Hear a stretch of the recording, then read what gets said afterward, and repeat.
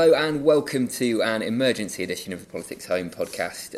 Regular listeners will know that we don't normally do a podcast twice a week, but there is so much going on in Westminster at the moment that we felt we should check in with you guys again. Since we last spoke to you, Theresa May asked for a Brexit delay, got a shorter one than the one she wanted. Then all hell broke loose with a weekend of cabinet plotting, ministers contradicting each other on the airwaves, and on Monday night, MPs voted to effectively seize control of the Brexit process. I'm joined, as ever, by Kevin Schofield, a man who has been quite busy over the past few days, editor of PoliticsHome. Thanks for joining us, Kevin. Hi, Matt. And I'm delighted to say we've got Nikki da Costa here. Nikki is Senior Counsel at the Cicero Group, and she is the ex-Director of Legislative Affairs at Number 10. So she was tasked with helping to steer the government's programme through Parliament and is uniquely placed to help us navigate the chaos at the moment. So let's kind of dive straight in with the biggest story at the moment, the indicative votes move last night. So this is going to need a little bit of explaining, Kevin. Yeah. What happened?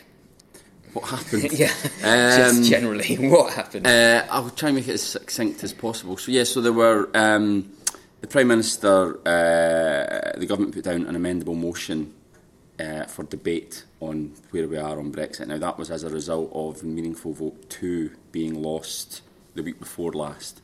And because it was amendable, as the name suggests, MPs were able to put down amendments. There were 7 put down in total. The Speaker chose 3 of them, the main one being the Oliver Letwin amendment on indicative votes, which would essentially allow Parliament to take control of the order paper on Wednesday afternoon, during which time MPs will be given the opportunity to vote on different options for where we go from here on Brexit. Now, that was the one that stood the most chance of passing, and it was the one that the government was desperate to stop passing.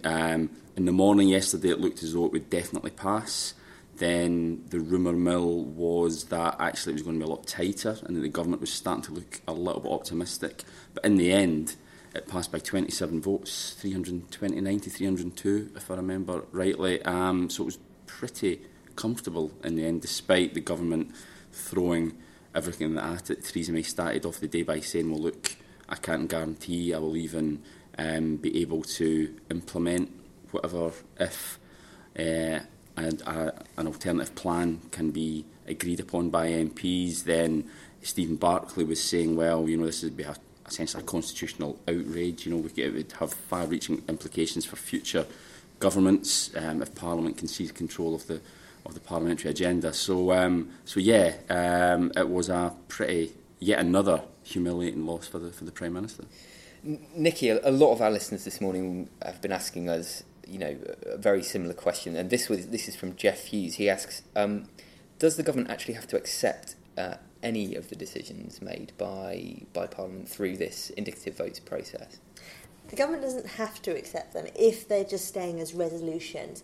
What we know is that the Speaker's indicated if the amendments would take the form of saying that this House instructs or this House orders the government to negotiate X, then the Speaker would view that as a matter that could potentially incur, if the government were to ignore it, would be a matter of contempt. Now, what that means, and we've actually been there before, so people have a past template, but that's a humiliating step were that to be found. It could also mean the suspension of ministers from the House. But it is politically something you could, if you felt very strongly, you could potentially weather it. If you wanted to bind the government, and we have had already threats of that, I think, from Nick Bowles, they could, under this mechanism that they've secured for themselves, introduce legislation to then compel it. That would take a couple of weeks, I think, because it would need to go through both houses. So there are ways to make it more binding. So I'd say the initial thing is that it would be, if it got a majority, it would be very politically compelling. You can make it more politically compelling via the contempt process. But if you were looking for the absolute sort of belt and braces, you'd legislate. However, even then, I'm sorry to go on, this is the thing, even then the government could say, we think this is so goes against what we've been elected for, we do not feel we can comply with this, and therefore emergency brake, and then you would seek to go to the general public through a general election. But it is, we are extraordinary times.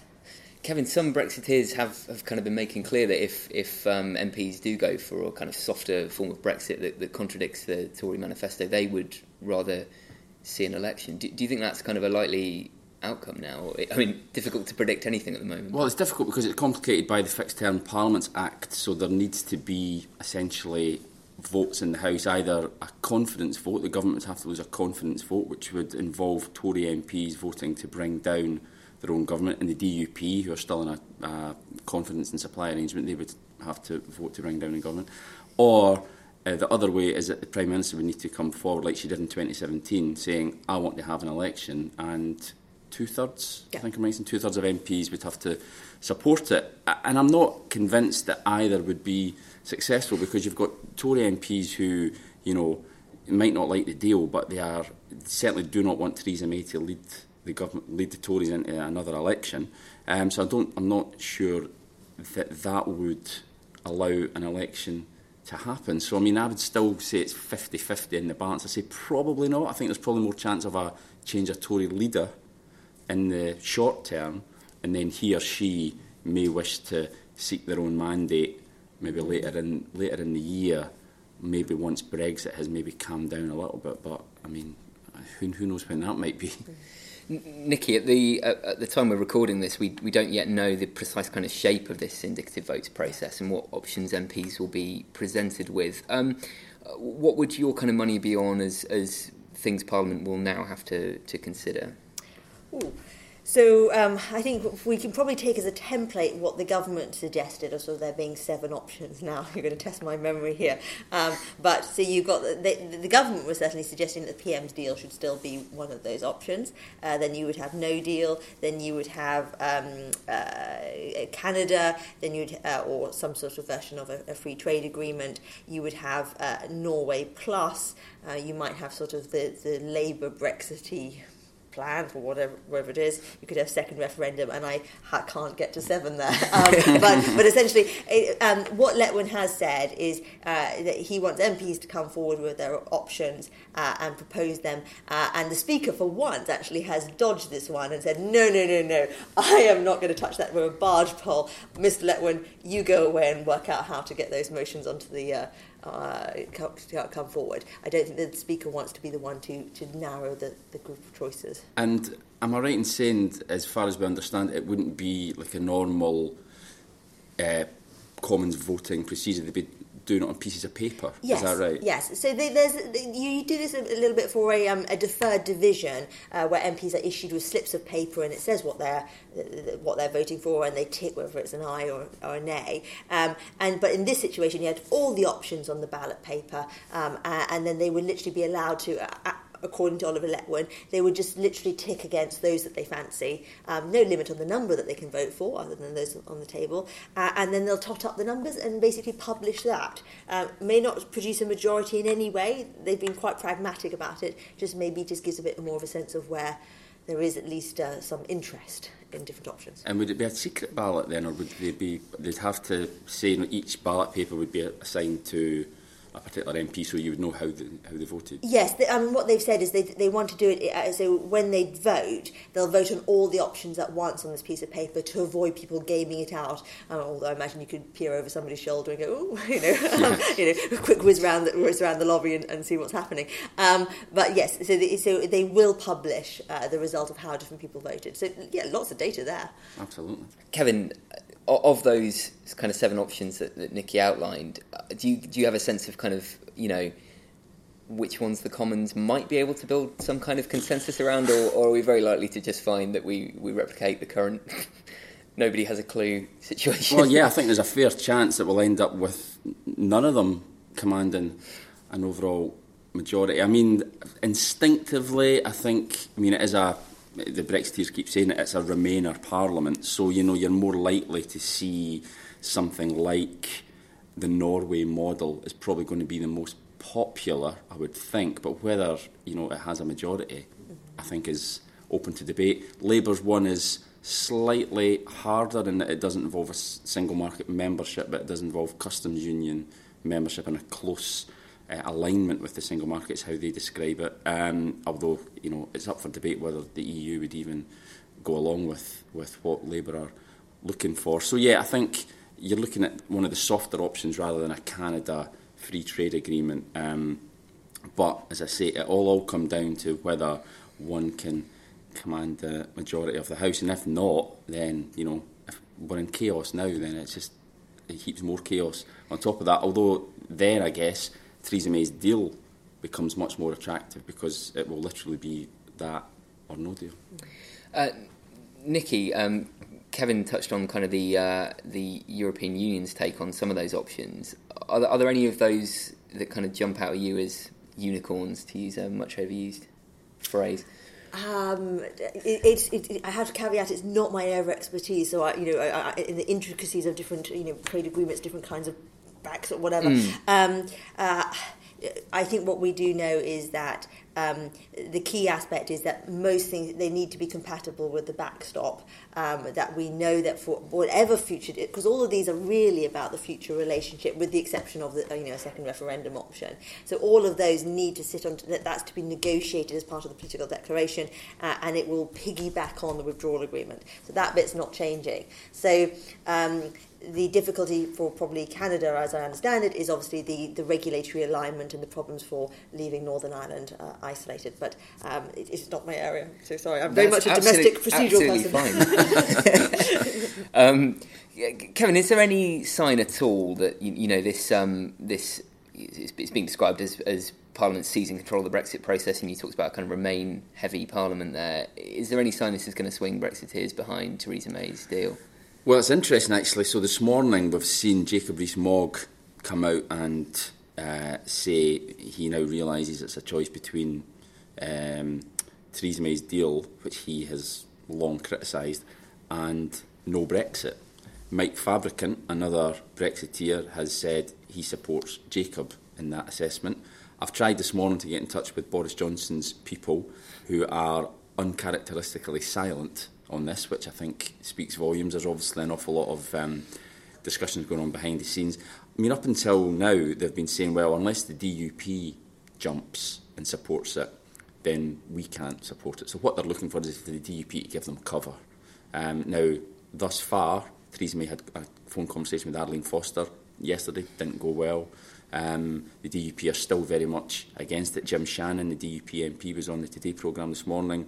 Didn't sound as though they were up for getting on board with the deal. They still think that the backstop is anathema.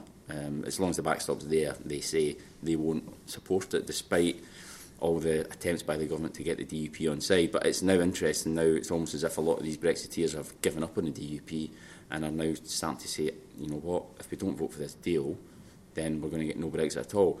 But even then, there's no guarantee. Even if the whole of the ERG, which I don't think they would, all vote as one with the deal, I think there's still a good number of them there who are just absolutely opposed to it and won't change their mind.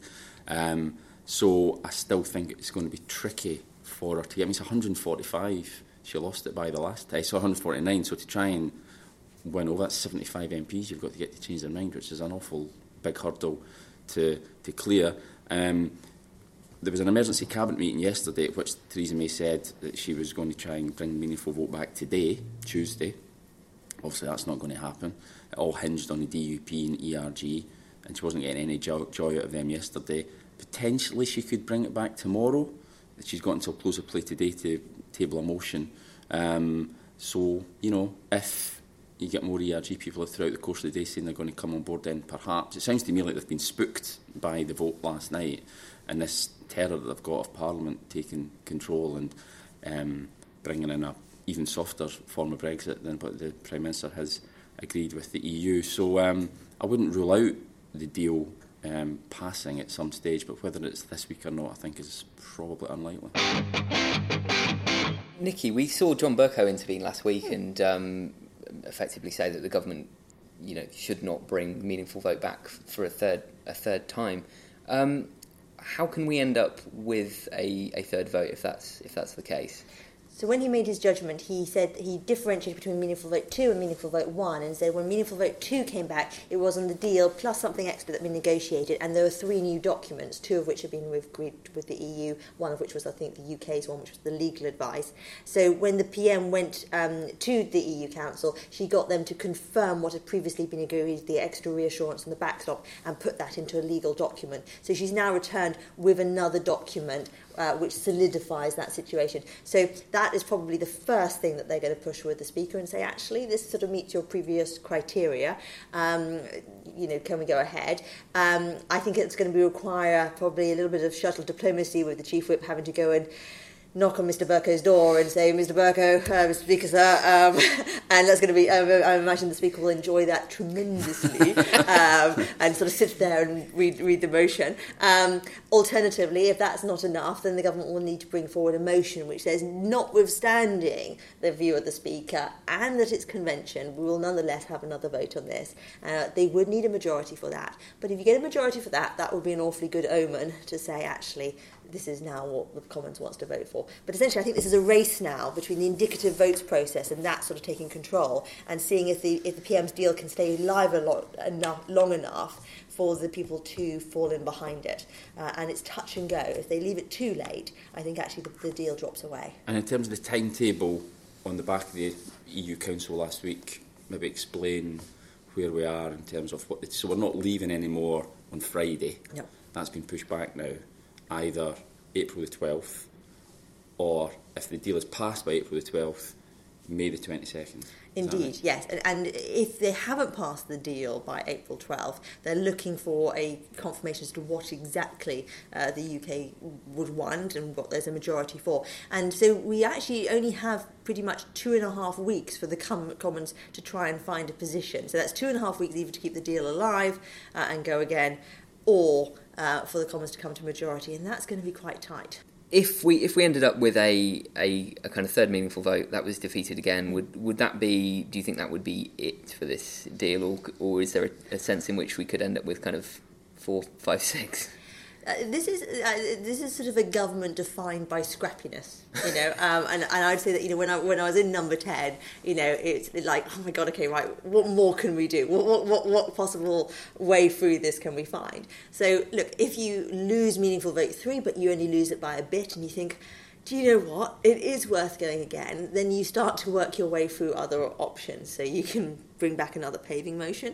And in the worst case scenario, you end up doing nuclear things like saying, okay, if the rule is you can't ask the same question in the same session, and you can't ask, and the question is indeed the same, then you end up changing the session. That's quite difficult to do. I'm not saying this is likely. I'm just saying that, yes, there are options. Would that involve another Queen's speech, or can you do it without a Queen's speech? It would be, yes.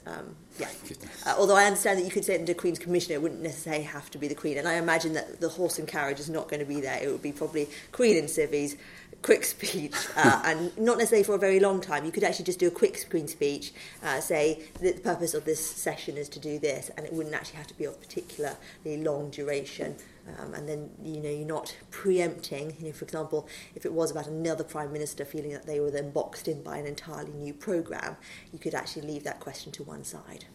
It's often said that we're living in kind of unprecedented times at the moment, but is there a kind of historical example of this indicative votes process being used before? Have we been in a situation like this?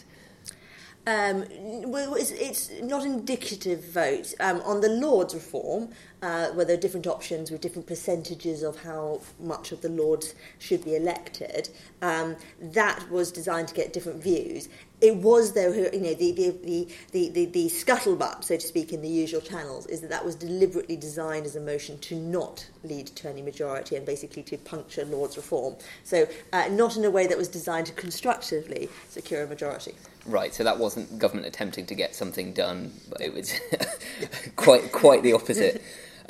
Kevin, all of this has kind of taken place against the backdrop of real pressure on the Prime Minister. There was the Sunday papers were full of stories about a potential cabinet coup against Mrs May. Seems to have fizzled out. Can you talk us through kind of what that was and how it's played out? Yeah, I mean, it didn't really last until Sunday lunchtime, really. As is often the way with these, I remember when Gordon Brown was the Prime Minister, it was often the way that there were coups rumoured, and then very, very quickly the pressure was on the ministers rumoured to be involved to come out, and they come under a lot of pressure to come out publicly and say, no, we're fully behind Gordon Brown. And so that followed a very similar pattern on Sunday. So the two potential caretaker Prime Ministers was the theory put forward. One was David Lidington, who is the de facto deputy at the moment, and the other is Michael Gove, which, were it to come to pass, would mark a pretty remarkable political turnaround, if you remember how his last leadership bid went a couple of years ago. So, yeah, both of them, though, came out very, very quickly on Sunday morning to say, this isn't true, we support the Prime Minister, we're fully behind her, and she needs to stay in post to try and get her deal through and get on with the job. But, you know, that's what they're saying in public.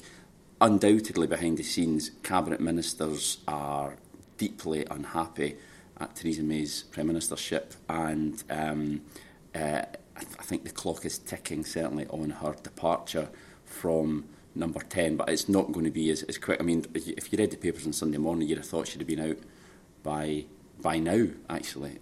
So she's managed to buy herself a little bit more time, but now she's completely at the mercy of events. There are conflicting reports about whether the Prime Minister kind of offered hints at her potential departure in that meeting with Brexiteers on Sunday.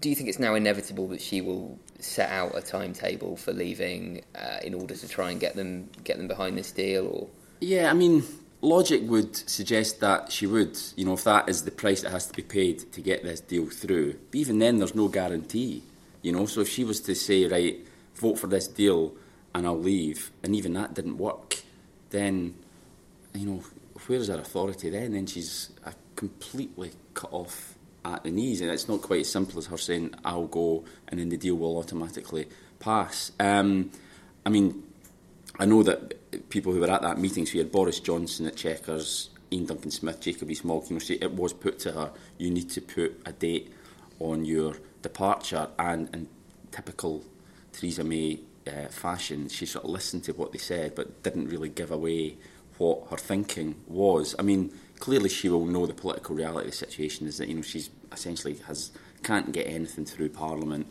Her authority is shot to bits last night. Another 30 Tory MPs rebelled. 3 ministers resigned. So, you know, as I say, she is living on borrowed time now. But the one thing she's got in her favour is that there's still no obvious alternative. There's no unity candidate out there who you'll say, well, if they replace her with him or her, then the Tory party will come together and Brexit will all be fine. So, you know, there's no guarantee that her going will, you know, tie everything up in a nice little bow. That's very, very far from certain. So that uncertainty almost is what's keeping her in place. Nikki, you've worked with the Prime Minister. Do you think she's kind of getting to the point now where she perhaps thinks, I need to step aside to get this deal over the line, or? It's difficult to judge, and it's, you know, I have to also confess it's always difficult for me emotionally to have these conversations because you know this is my former boss, and you know, somebody you have a great deal of affection for, whatever the political circumstances. But with that aside, you know, she'll have heard that message. She's had this now conveyed via the Whip's office by numbers of MPs, etc. So she won't be blind to that message. I think the key thing for her will be.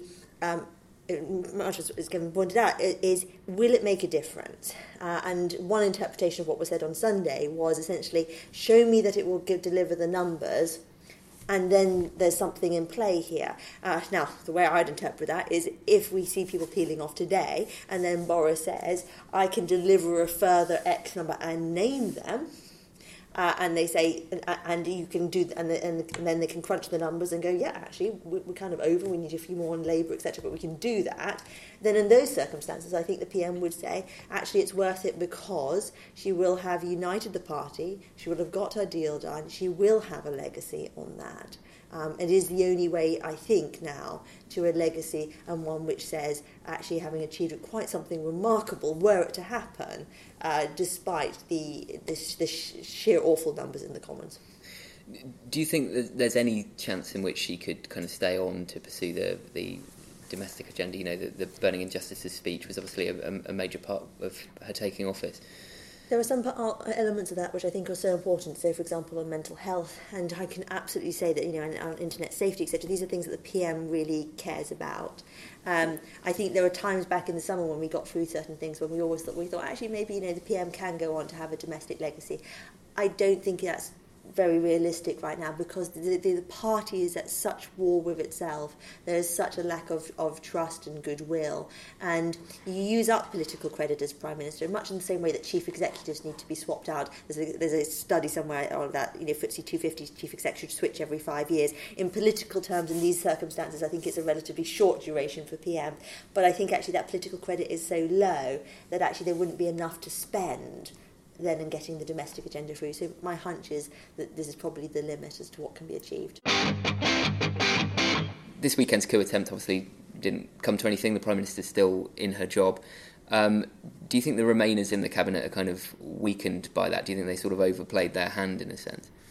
No, because I think it doesn't fall down simple Brexit Remain lines, this one. She's got, she's annoyed the Brexiteers in the Cabinet just as much as the Remain backing minister. So no, I don't think so. They're still flexing their muscles as we speak. The cabinet meeting going on, and a good many of the Remainers, David Gauke, Amber Rudd, Greg Clark, David Mundell, were impressing on her that she needs these indicative votes tomorrow. They must be free votes, which I think is inevitable. Really, I think it's going to be very difficult for her to whip those votes. As I say, she doesn't have the authority to do that. So no, they're not massively weakened. It's the Prime Minister who's undoubtedly weakened. So I think that where we are now essentially is we're just marking time to find out basically how Parliament votes tomorrow.